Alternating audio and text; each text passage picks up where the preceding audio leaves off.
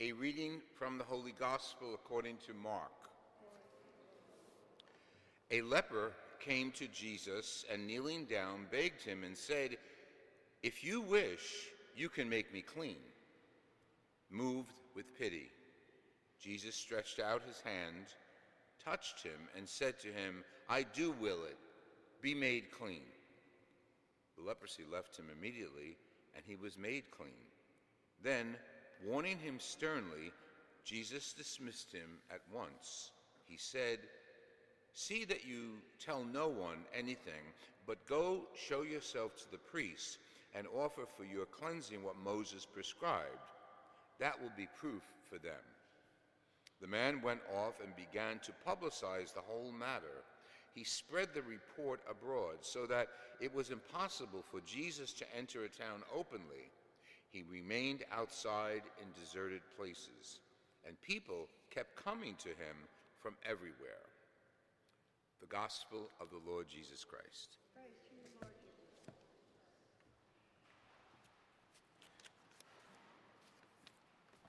It's ironic sometimes that we hear disobedience in the Gospels. We heard it today once again.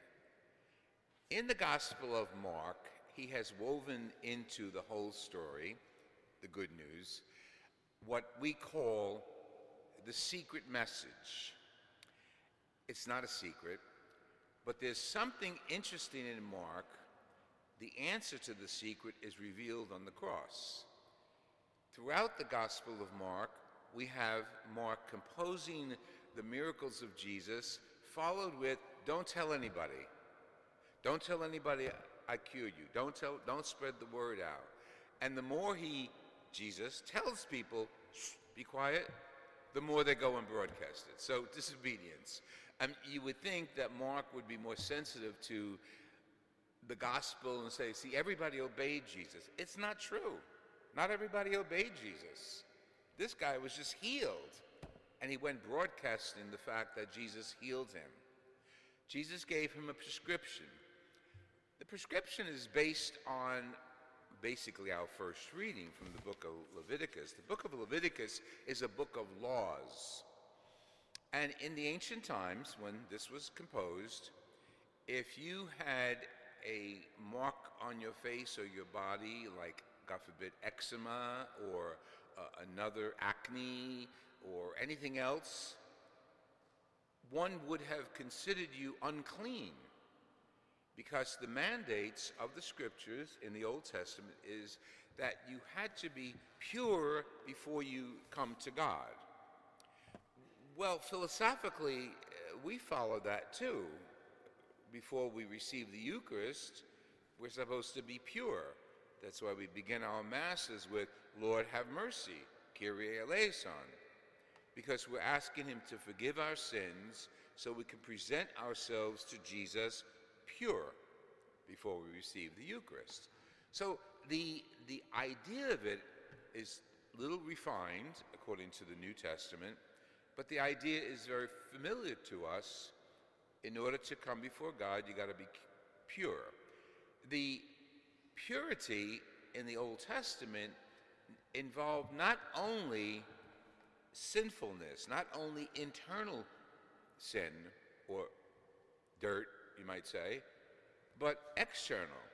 So if you were crippled, if you had a scar, if you had a disease, and God forbid you have leprosy, you were unpure, unclean.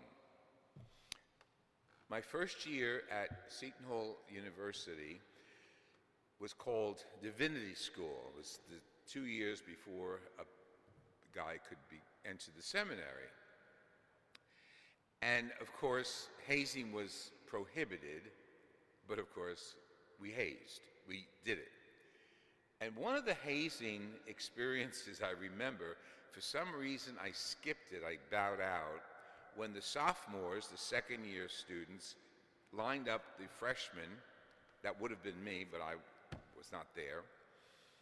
And they said, "Okay, for your hazing, you have to walk up and down the hallways of Boland Hall, the dormitory, with a bell, ring the bell, and as you're walking, say, "Ding dong, I'm a leper. Ding dong, I'm impure." That was their hazing. Now, I was a freshman. I had just finished Catholic high school, but I had no idea what they were talking about. It was this gospel that they were talking about, that in antiquity, the Jews who had leprosy had to keep a distance from people, not go near them at all. They were banned from the temple, they were banned from the marketplace, and they had to be in the distance. And if they saw people go by on the main road, they had to go away and shout out, well, not ding dong, but impure, lepers, unclean lepers, about themselves. Interesting, it was like an identification of their vulnerability, an identification of their sinfulness, which is good for us to keep in mind.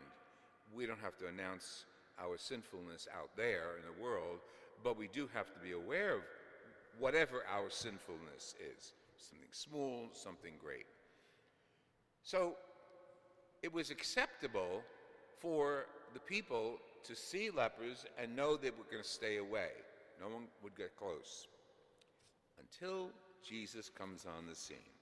And Jesus turns the whole of the scriptures topsy-turvy, because we often say, quoting Jesus, "I came not to abolish the old law, but to fulfill it." How did he fulfill it?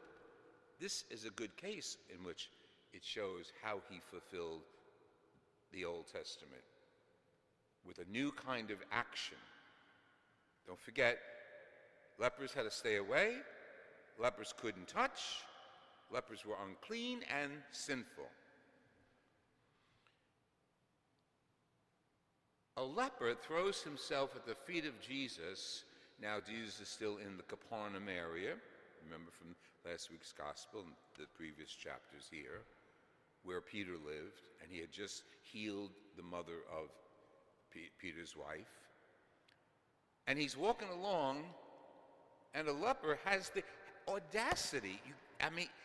It's like, sometimes you see it on Twitter or Facebook or one of those, when someone makes the mistake of touching a royal person, like extending his hand before the royalty extends theirs, or dares to sit down while the royalty is still standing. And that's like, ooh, big faux pas, big social mistake. This beggar, we call him a beggar because he was a leper, and lepers had no jobs, and the only occupation they had was begging, throws himself at the feet of Jesus and talks to him almost like an equal. If you wish, you can make me clean. This is a leper. Leprosy is modern day Hansen's disease, and it affects all the extremities and it travels through the body because it's a virus. Unless it's cured, it could really distort the person incredibly, and we have a lot of that in modern day India when Mother Teresa worked with the lepers and Father Damien worked with the lepers in Hawaii. So it's not completely annihilated from us. We know what it is, although it's under control. Listen to Mark. Short and sweet and right to the point. That's his gospel. Moved with pity. Now, the word we have in English is pity, but the word in the Greek in which Mark wrote this gospel was, it turned his stomach. Jesus was disgusted by the sight of the leper. And even in that disgust, stretched out his hand,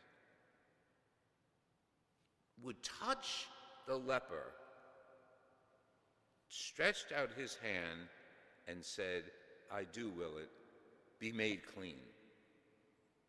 Jesus touching the hand of the leper. Jesus defying all the norms of society that said don't even go near them, don't even look in their direction. He allows connection. And this is Jesus. This is our Lord. This is how the New Testament fulfilled the Old Testament. He dared touch. What? Don't forget, this guy is a leper, but this guy is a member of the community. This guy that Jesus is touching was made by his Father. God the Creator created him as well as everyone else in the crowd. And Jesus' examples are so poignant for us. Jesus teaches us through his actions how to deal with one another. Oh, we don't see leprosy here. Go out the front door of the church and you'll see leprosy to your right and to your left on so many corners in our city. You see leprosy in our newspapers when those who are instruments of Satan throw bombs on people and destroy communities and invade territories. That's the leprosy of sin. That's the leprosy of anger. That's leprosy of selfishness. So leprosy may not be something that is affecting our skin today, but it certainly is affecting our world and our hearts. What does Jesus do? I do will it be made clean. And then Jesus keeps the prohibitions. Go to the priest, do what's normal, and the priest will declare you clean, and then you can worship again in the temple. He's doing the same thing to us. Fight for peace. Pray for peace. Write your representatives for peace in all areas of the world that we're involved in. And then come back to Jesus and say, okay, I started the process. I did my piece, my share. Not enough, but I did my share. Just what he told the man who had leprosy to do. Do what's right. Follow up the goodness that you have experienced with more goodness, with prayer, with going to the temple, and us coming to the Lord, asking him for more energy to do more good, and follow the example of Jesus. Jesus himself, again, not only shows us through his actions what to do to other people, but his own personal behavior. What does he do? He goes to a deserted place to pray, to get his energy up. He goes to a deserted place because people were following him. Hey, the miracle worker's over there. Let's go. And they go after the miracle worker until he had to go to deserted places to pray, to bring himself before God. You and I are any different? We work all week. Some of us come to liturgy every day. Some of us just on Sundays, which is the holy day. To bring our stuff before God, whatever that stuff is, anxiety at home, illness, death, bring it before God. And there Jesus reaches out his hand to each one of us. I do will that your prayers are heard. I do will that you be made clean. To us. But we've got to come here first. I'm talking to the choir. You are here. But your job and my job is to invite others, other family members, people for whom we are praying. Tell them what goes on here. Externally, it looks like words and stuff and actions at the altar. Internally, it's reading God's word, receiving God's Son in the Eucharist. Can't get that out there. I don't care how topsy-turvy our culture is and how canceling it is. You can't get that out there. We have God's holy word here. And in the actions of Jesus, we know how to act. We know how to publicize our faith. Because once you connect with Jesus, It is so natural to broadcast like the healed man did, to go publicize, whether you do it on your pages or in words with your family and friends. Once you've been touched by Jesus, once you've received the Eucharist, once you've had a connection in prayer to Jesus, you can't keep it quiet. We have to bring it to others. We have to bring that faith and that miracle of the Eucharist to others and tell them how it affected you and me. Jesus is here waiting for us. He brings us healing. And there might be some people in church today who said, oh, I don't need healing. I'm praying for this person or that person. Noble, very good. But we all need healing. We're selfish in some way. We forget to do good things often. Okay, so put that aside and say, God, you cleanse me.